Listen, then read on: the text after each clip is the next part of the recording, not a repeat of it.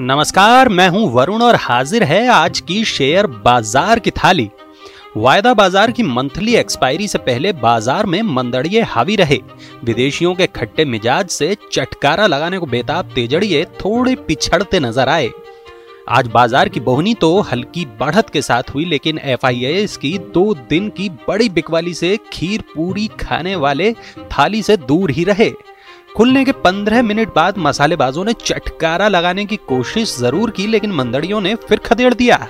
17,400 से ऊपर खुलने के बाद निफ्टी ने पहले 17,400 और फिर 17,350 के तीखेपन का स्वाद भी चखा। सरकारी शेयरों की बुधवार की मिठास पूरी तरह कड़वाहट में बदल गई।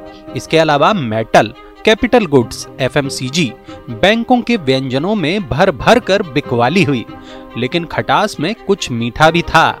RIL के व्यंजन में आज कई दिन के बाद मसालेबाज उमड़े। 2% से ज्यादा उछला शेयर।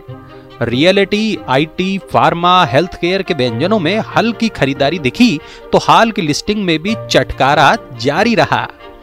नायका, जोमैटो, लेटेंट व्यू की टॉफी में अभी भी मसालेबाजी जारी है।